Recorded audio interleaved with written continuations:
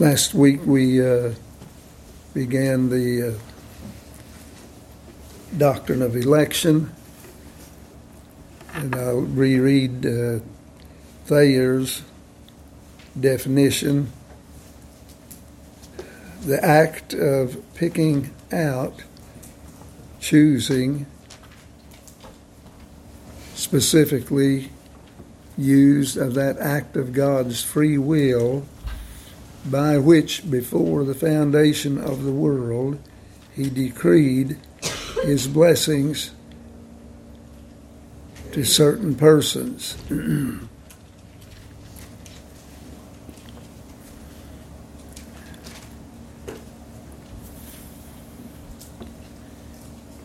Election, its utility in this present age, is my heading, and we looked at a few heads. One of the grand identifiers of the true God, the holy, righteous prerogative of God, an infallible distinguisher between grace and works religionists, the precious foundation of the gospel, the blessed assurance of preservation and perseverance, a strength and comfort to the saints, a great promoter of righteousness among God's people, a great humbler of man's pride, self-righteousness, the stumbling stone of man. I took off on the first head. And a strong promoter of gospel labors, discovers the enmity of the human heart to God, demands proper concepts of God, determines and secures success of God's eternal plan of redemption, destroys presumptive views of salvation, design of the atonement co-equal and coordinate with design of eternal election. And that was where we stopped. And we have three more of these heads. Election sets our minds in order concerning our salvation. And I may have read it last time, but I'll read it again if I did. In Ephesians 1, 3 through 6, Blessed be the God and Father of our Lord Jesus Christ, who hath blessed us with all spiritual blessings in heavenly places in Christ, according as he hath chosen him before the foundation of the world, that we should be holy and without blame before him in love, having predestinated us. And of course, election is one aspect of predestination, or you can say it the other way, having predestinated us unto the adoption of children by Jesus Christ to himself, according to the good pleasure of his will, to the praise of the glory of his grace, wherein he hath made us accepted in the beloved. And I pointed us to 2 Timothy chapter 1 and verse 9 as a text.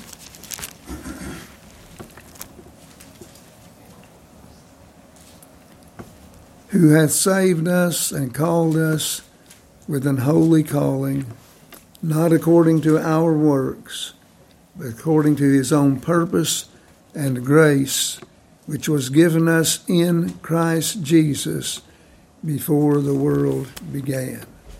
Your salvation was settled in the persons of the Godhead before the world was made, which means before any humans were made also.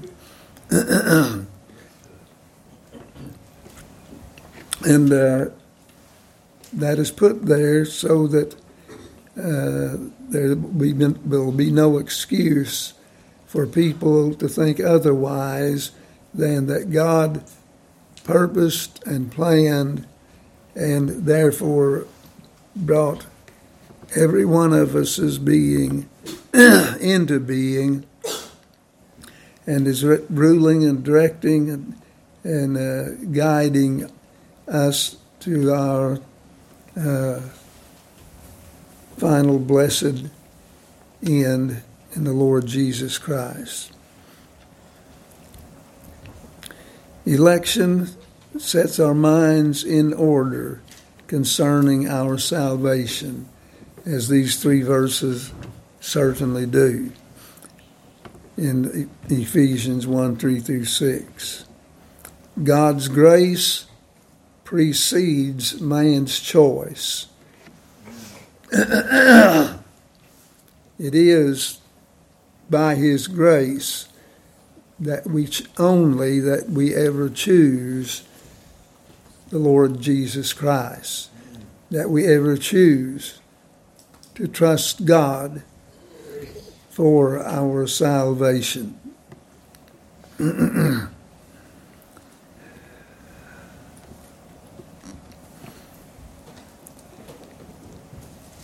We don't usually learn that until after we're converted. Election is virtually necessitated in prayer. The stoutest Arminian is a very Calvinist when he prays. You can't pray like an Arminian and be praying to God. You have to pray like a Calvinist to really be praying to God. Election moves the believer's affections on God. John 15.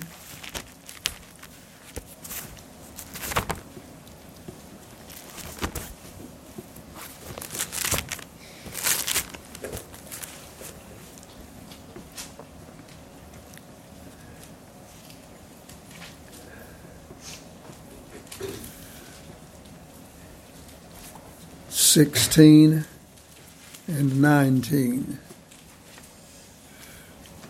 And I will pray the Father, and he shall give you another Comforter, that he may abide with you forever.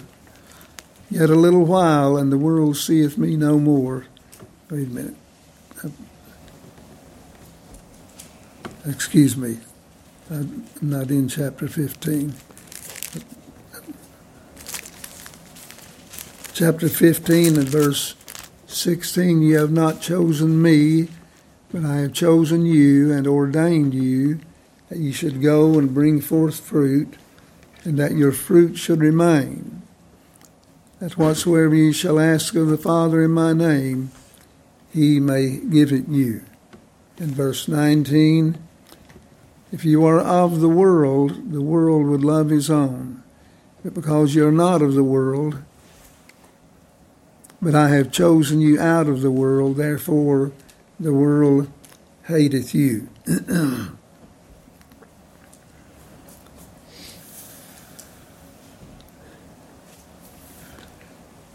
My heading is election moves the believer's affections on God. In chapter 17, verses 1 and 2, these words spake Jesus, and lifted up his eyes to heaven, and said, Father, the hour is come, glorify thy Son, that thy Son also may glorify thee. And as thou hast given him power over all flesh, that he should give eternal life to as many as thou hast given him. And this is life eternal, that they might know thee, the one only true God, and Jesus Christ, whom thou hast sent. And verses 8 and 9, for I have given unto them the words which thou gavest me. They have received them, and have known surely that I came out from thee. They have believed that thou didst send me. I pray for them. I pray not for the world, but for them which thou hast given me, for they are thine. And all mine are thine, and thine are mine, and I am glorified in them. Election moves the believer's affections on God. It'd be hard to read these passages that I'm reading, and your affections remain unaffected. Acts 13, 44 through 48.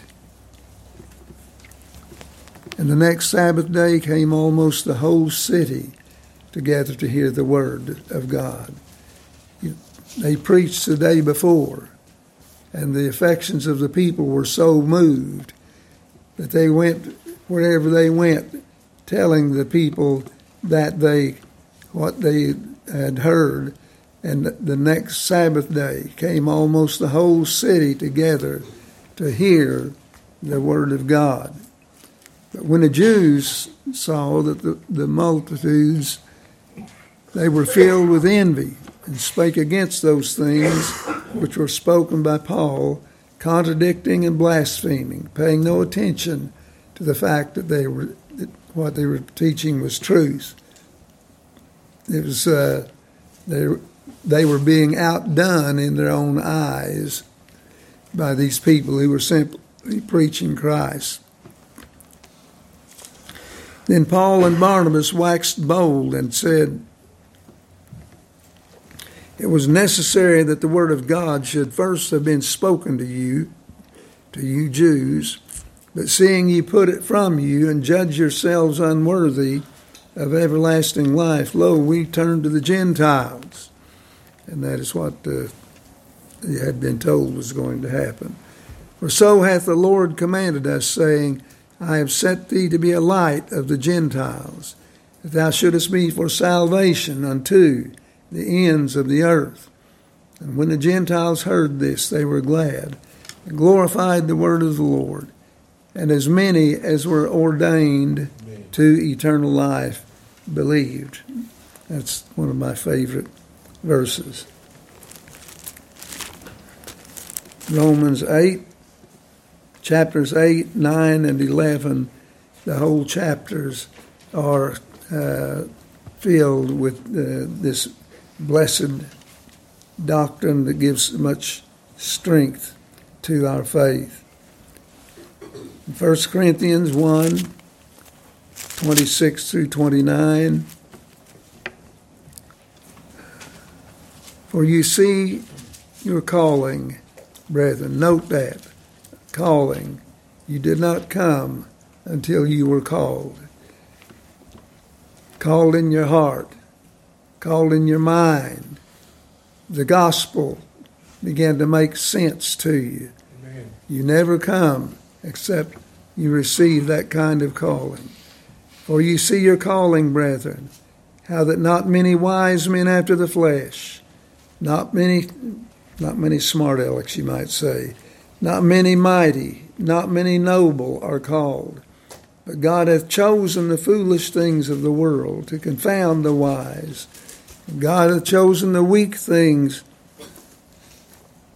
of the world to confound the things which are mighty, and base things of the world, and things which are despised hath God chosen, yea, and things which are not, to bring to naught things that are, that no flesh should glory in his presence.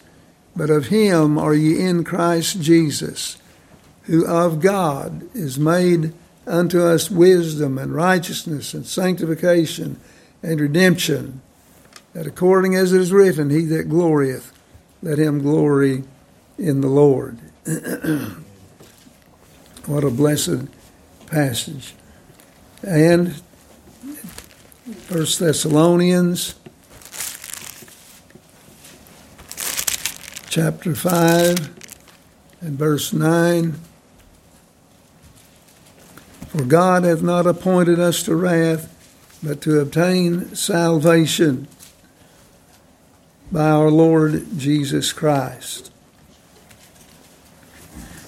And again, in 2 Thessalonians chapter 2 and verse 13, if we believe not, yet he abideth faithful. He cannot deny himself. Through 17. Of these things put them in remembrance, charging them before the Lord that they strive not about words to no profit, but to the subverting or converting of the hearers. Study to show thyself approved unto God, a workman that needeth not to be ashamed, rightly dividing the word of truth. But shun profane and vain babblings, for they will increase unto more ungodliness. Their word will eat as doth a canker, of whom is Hymenaeus and Philetus, who concerning the truth have erred, saying that the resurrection is past already, and overthrow the faith of some.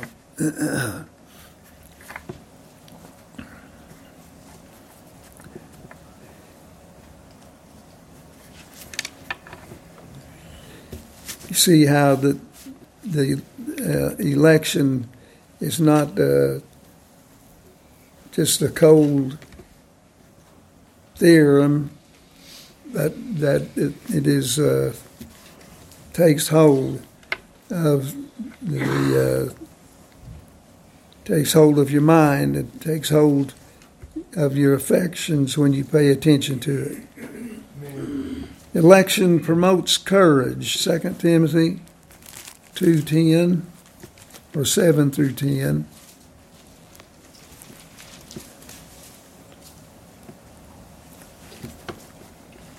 As I just read to you. And with that we consider what Paul was willing to suffer for the election. 2 Corinthians 11.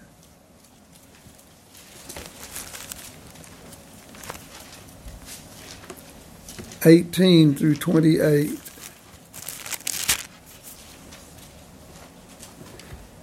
Seeing that many glory after the flesh, I will glory also.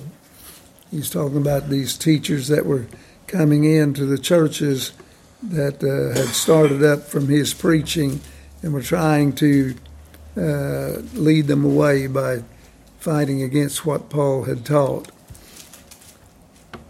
And they were glorying in their own selves, glorying in their intelligence and what they were trying to do.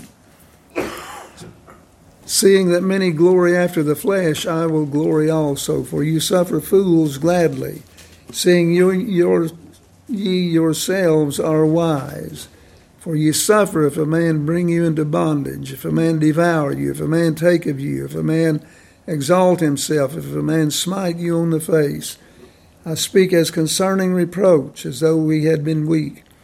Howbeit, whereinsoever any is bold, I speak foolishly, I am bold also.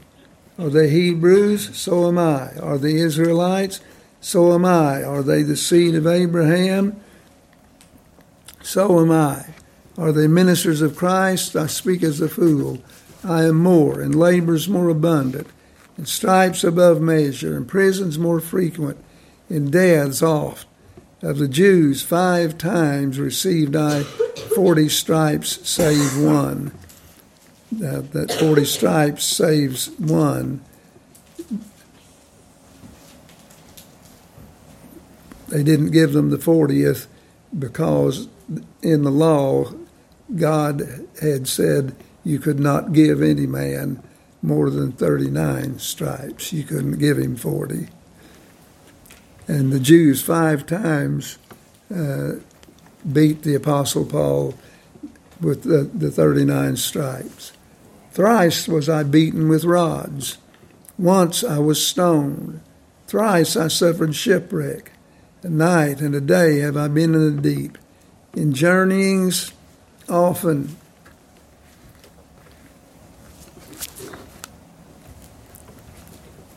In perils of waters, in perils of robbers, in perils by mine own countrymen, in perils by the heathen, in perils in the city, in perils in the wilderness, in perils in the sea, in perils among false brethren, in weariness and painfulness, in watchings often, in hunger and thirst, in fastings often, in cold and nakedness. Sounds like he's having fun, doesn't it? Beside these things, those things that are without, that which cometh upon me daily, the care of all the churches, different ones of that he had sent to work in other churches, and so they were working out a communication between the churches, and Paul was more or less at the center of all of that.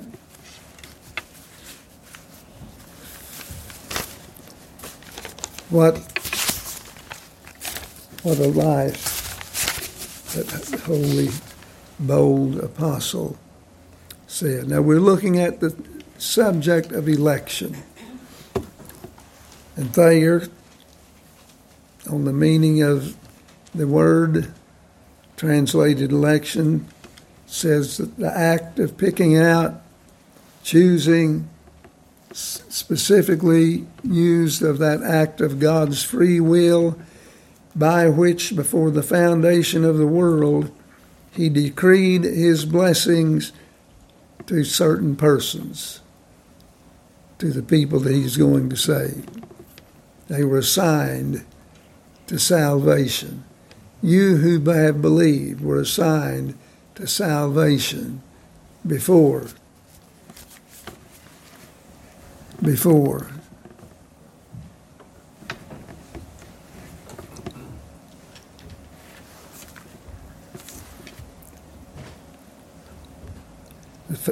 the foundation of the world. Election, that is, the act of God's choosing men to salvation freely, is the grand identifier of the true God. Matthew 11,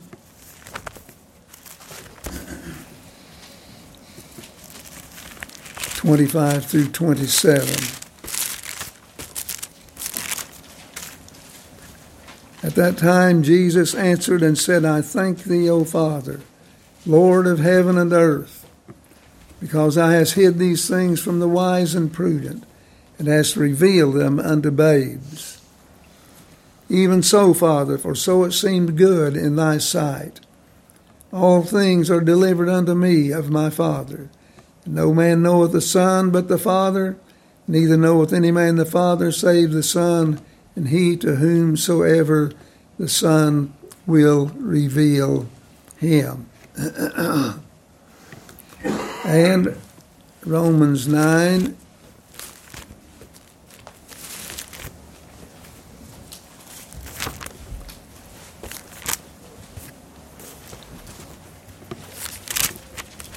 (15 and 16), he saith to Moses, I will have mercy on whom I will have mercy, and I will have compassion on whom I will have compassion. So then it is not of him that willeth, or of him that runneth, but of God that showeth mercy. And 17 on through 20, for the scripture saith unto Pharaoh, even for this same purpose have I raised thee up, that I might show my power in thee, and that my name might be declared throughout all the earth. Pharaoh was created for the purpose of singling him out and showing God's grand sovereignty and great power in saving whom he wills and damning who he wills. Therefore hath he mercy on whom he will have mercy, and whom he will he hardeneth. Thou wilt say then unto me, why doth he yet find fault? For who hath resisted his will? Nay, but, O man, who art thou that repliest against God? Shall the thing formed say to him that formed it, why hast thou made me thus? Hath not the potter power over the clay, the same lump to make one vessel unto honor, and another unto dishonor? Amen. I'll stop reading there. It could go on a little farther. What can more clearly declare to man that God is God than for God to tell man that God, cannot be manipulated? Men in pulpits all over this country and all over the world are teaching a gospel where you can manipulate God, where you can put God in a situation where he has to do thus and so. But God cannot be manipulated. He can't be bought. He can't be forced or imposed upon. Even in that which is of greatest concern to man, that is eternal life, God acts solely on his sovereign will and determination. And if you want to argue with that, it won't do you any good. It's the truth. What you need to do is bow and praise and thank God that he has called you. And if you have not responded to a call, that's your fault. God calls you. The call is out there. You have been told to believe on the Lord Jesus Christ, and God gives you eternal life when you believe on the Lord Jesus Christ. You've heard it and heard it and heard it, and you cannot lay any discredit to God for your not being saved.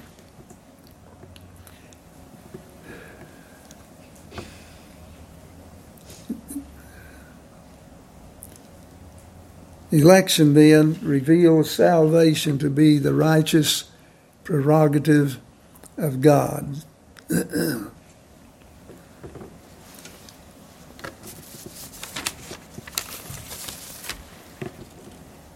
Person may ask, well, why does God elect some and not others? Why does God choose whom he chooses? I've got a list of names from Scripture. You could pick out Noah, Abraham, Lot, Jacob, and not Esau, Moses instead of one of the other slaves, Israel to be a nation that he created. Why did he create them and choose them? Rahab, a harlot, Ruth instead of Orpah, David, Jonathan, Hezekiah, whose father was wicked, and Manasseh, who was exceedingly wicked, but yet God actually had chosen him, and he did convert him ultimately. You don't think about it when you're reading the wickedness that he was carrying out, but when you read through the final accounts of him, Manasseh was ultimately converted and tried to set about undoing a lot of the wicked things that he had done. Josiah, whose father was wicked also. Why does God choose whom he chooses? Because he's God. There's no other reason. The reason is not in the man. The reason of your ultimate salvation is not in you. It was God that chose you, God that sent the gospel to you, and God that opened your heart in faith. You never would have believed. Never would have believed. God is our Savior through the Lord Jesus Christ.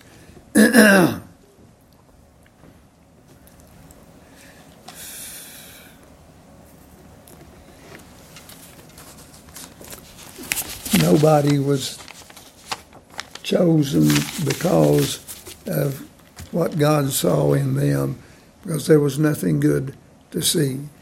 They were chosen for God to make His and to make them into believers. For ancient or modern Judaizers to tell Gentiles, or Jews for that matter, that they must keep the law of circumcision, the law of the Sabbath, the 10 Commandments, and on ad infinitum, to gain salvation is not grace. They will say that it's grace. The Arminians, all of the Arminian preachers, yammer about grace incessantly, but then they make it out ultimately that it is the man who is responsible for God saving him because of his faith.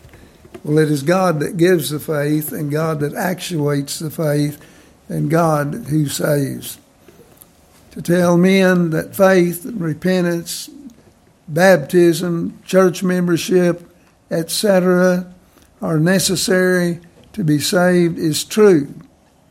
But one has to remember the order, and one has to remember that it is God that is working in all of these things and makes them real to you. God's people work because of gracious election, bringing them to Christ. They don't work to become elect, but because they love the one who elected them. Whoever puts faith and repentance as the ground of election is making works into grace. And election is of grace, and works has nothing to do with it whatsoever. There was no merit in any unbeliever that God ever created and ever saved. But it was just simply God's grace that saves men according to His will.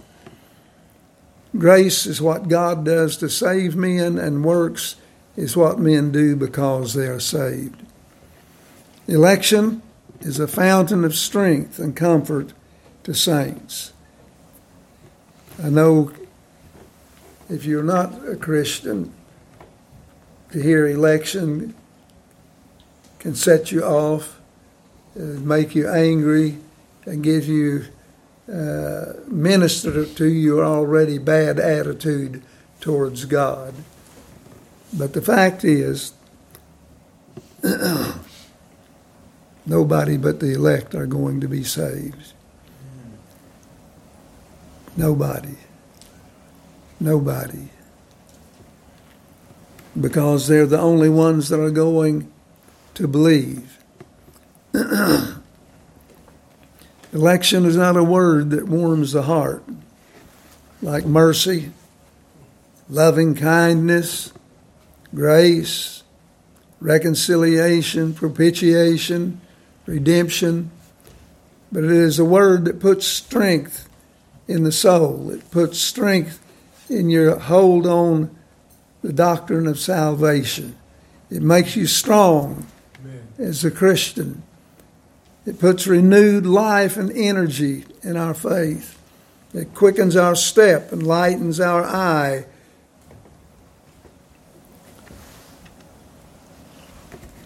With gladness for God's grace. Hear these passages and feel the strength they are designed by the Holy Spirit to give. Romans 8, 33 through 39.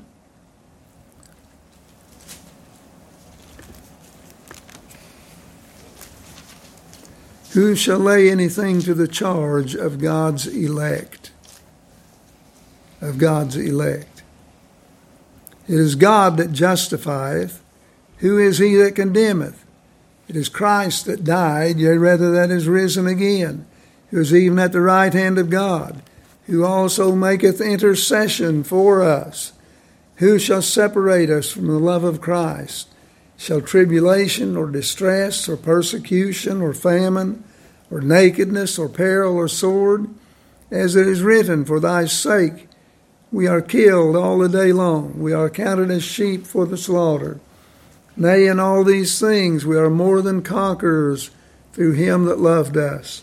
For I am persuaded that neither death, nor life, nor angels, nor principalities, nor powers, nor things present, nor things to come, nor height, nor depth, nor any other creature, anything that's created, shall be able to separate us from the love of God, which is in Christ Jesus our Lord. And in 1 Corinthians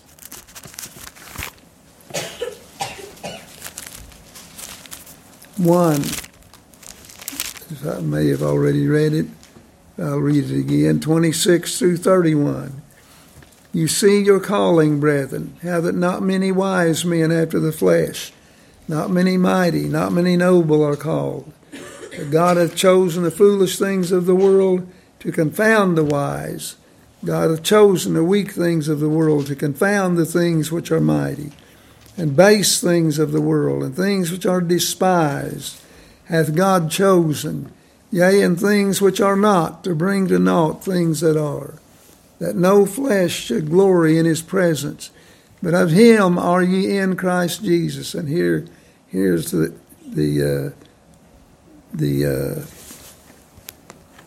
what he is aiming at. But of him, of God, are ye in Christ Jesus. Nobody makes themselves be in Christ. Nobody causes Christ to save them.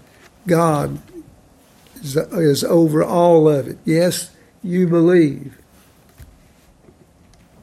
You believe, if you believe, but you believe because of Christ, because of God, giving you the faith to believe.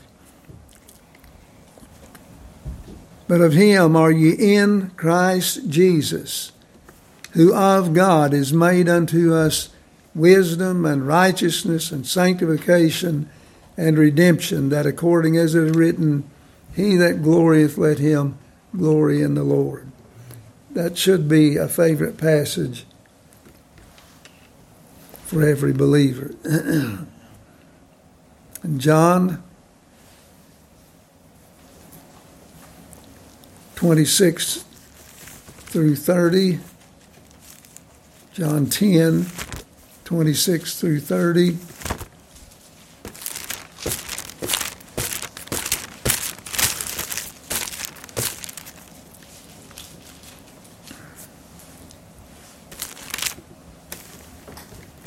But let's see.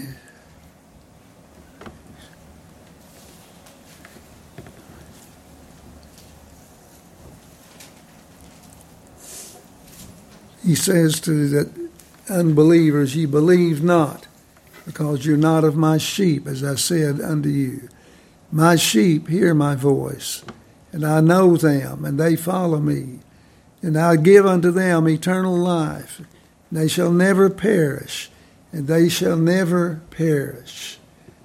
They shall never perish. You children, get that stuck in your mind. Don't let go of it. If you believe on Christ, become his man, and you will never perish. You're safe for eternity. And they shall never perish, neither shall any man pluck them out of my hand. My Father which gave them me is greater than all. No man is able to pluck them out of my Father's hand. I and my Father are one. You may think that I read that pretty frequently. Well, it's a wonderful, wonderful passage. Amen. And it's telling wonderful, wonderful truth. And I love it.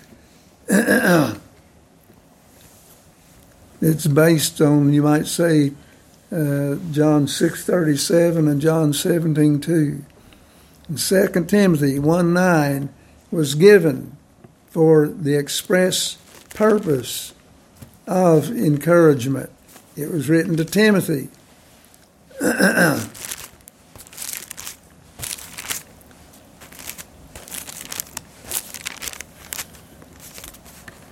If you start at the first and read, you'll find that he's writing to Timothy. It may have seemed to him from some communication he had that Timothy was getting beaten down or so, and being depressed and so forth. But whether that's so or not, he reminds Timothy in 2 Timothy 1:9, who hath saved us and called us with a holy calling, a special calling, not according to our works, according to his own purpose and grace, which was given us in Christ Jesus before the world began. That's a stout statement, given before the world began. Timothy, you're having trials and you're down in the dumps, but you need to understand, with all the bad that's going to happen to you, you were appointed to salvation, eternal salvation, in eternity.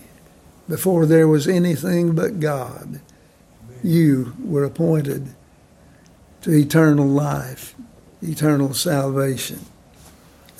So the apostle encourages Timothy. In fact, I'll read chapter 2 for us, verses 1 through 10. Now therefore, my son, be strong in the grace. Make sure I'm in the right Timothy. Yeah. Be strong in the grace that is in Christ Jesus. And the things that thou hast heard of me among many witnesses, the same commit them to faithful men, who shall be able to teach others also. Thou therefore endure hardness as a good soldier of Jesus Christ. See, we're in a war, Christian.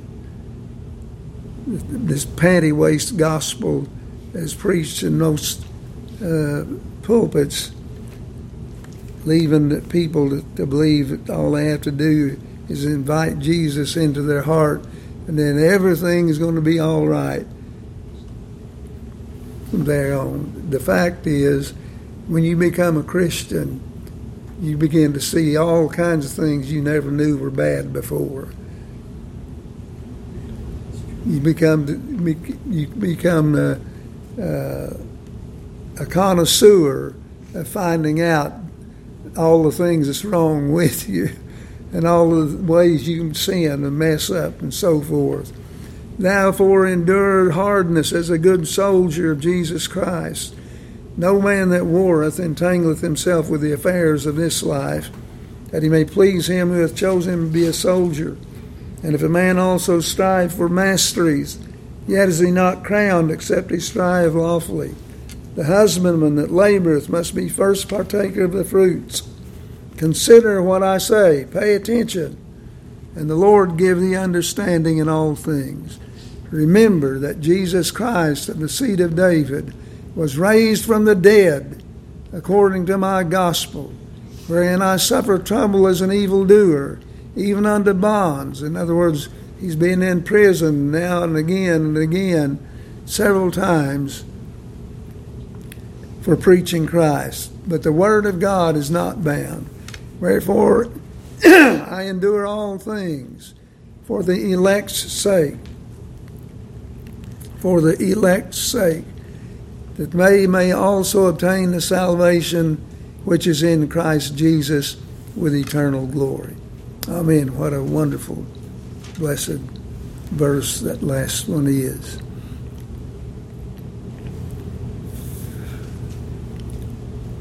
Second Timothy 1:9 was given expressly to strengthen a fainting heart.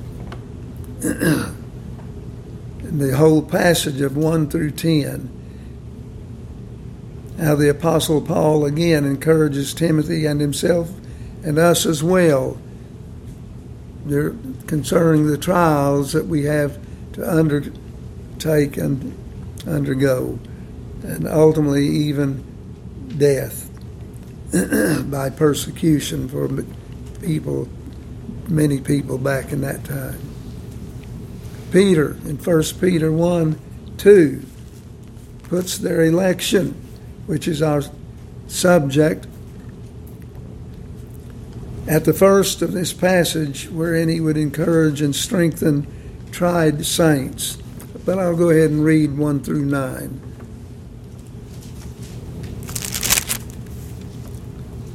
Peter, an apostle of Jesus Christ, to the strangers scattered throughout Pontus, Galatia, Cappadocia, Asia, and Bithynia, elect according to the foreknowledge of God the Father. Elect according to the foreknowledge of God the Father, through sanctification of the Spirit, unto obedience and sprinkling of the blood of Jesus Christ. Grace unto you, and peace be multiplied. Blessed be the God and Father of our Lord Jesus Christ, which according to his abundant mercy hath begotten us again unto a lively hope by the resurrection of Jesus Christ from the dead, to an inheritance incorruptible and undefiled, that fadeth not away, reserved in heaven for you, who are kept by the power of God through faith unto salvation, ready to be revealed in the last time, wherein ye greatly rejoice, though now for a season, if need be, ye are in heaviness through manifold temptations, that the trial of your faith, being much more precious than of gold that perisheth, though it be tried with fire, might be found unto praise and honor and glory at the appearing of Jesus Christ, whom having not seen, ye love, in whom, though now you see him not, yet believing, you rejoice with joy unspeakable and full of glory. You who are not believers, you cannot understand it, because you have to be regenerated to understand it.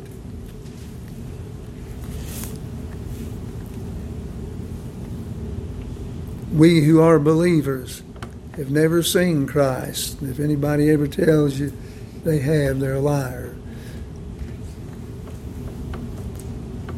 Yet believing, our faith gives us great joy. Great joy. And by faith, we see all of this truth about Christ. And we know that it is truth. And it affects us as much as, almost as if we were seeing the Lord Jesus with our eyes. Well, 1 Peter 1 through 9 puts their election at the first of this passage, wherein he would encourage, and strengthen tried saints.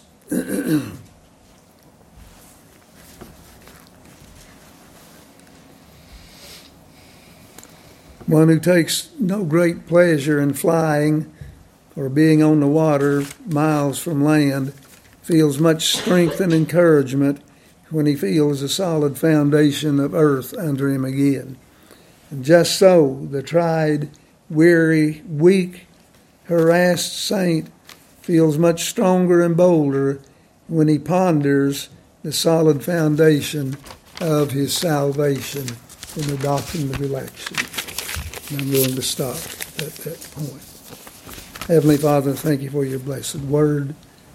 Thank you, our God, that in your word you give us a truth that would have never known otherwise. I've heard people talk about God in their limited ways many times before I was a believer, but it was not until I became a believer and sworn to believe what the Word says that I came across the word elect and election. and looking up the meaning of them.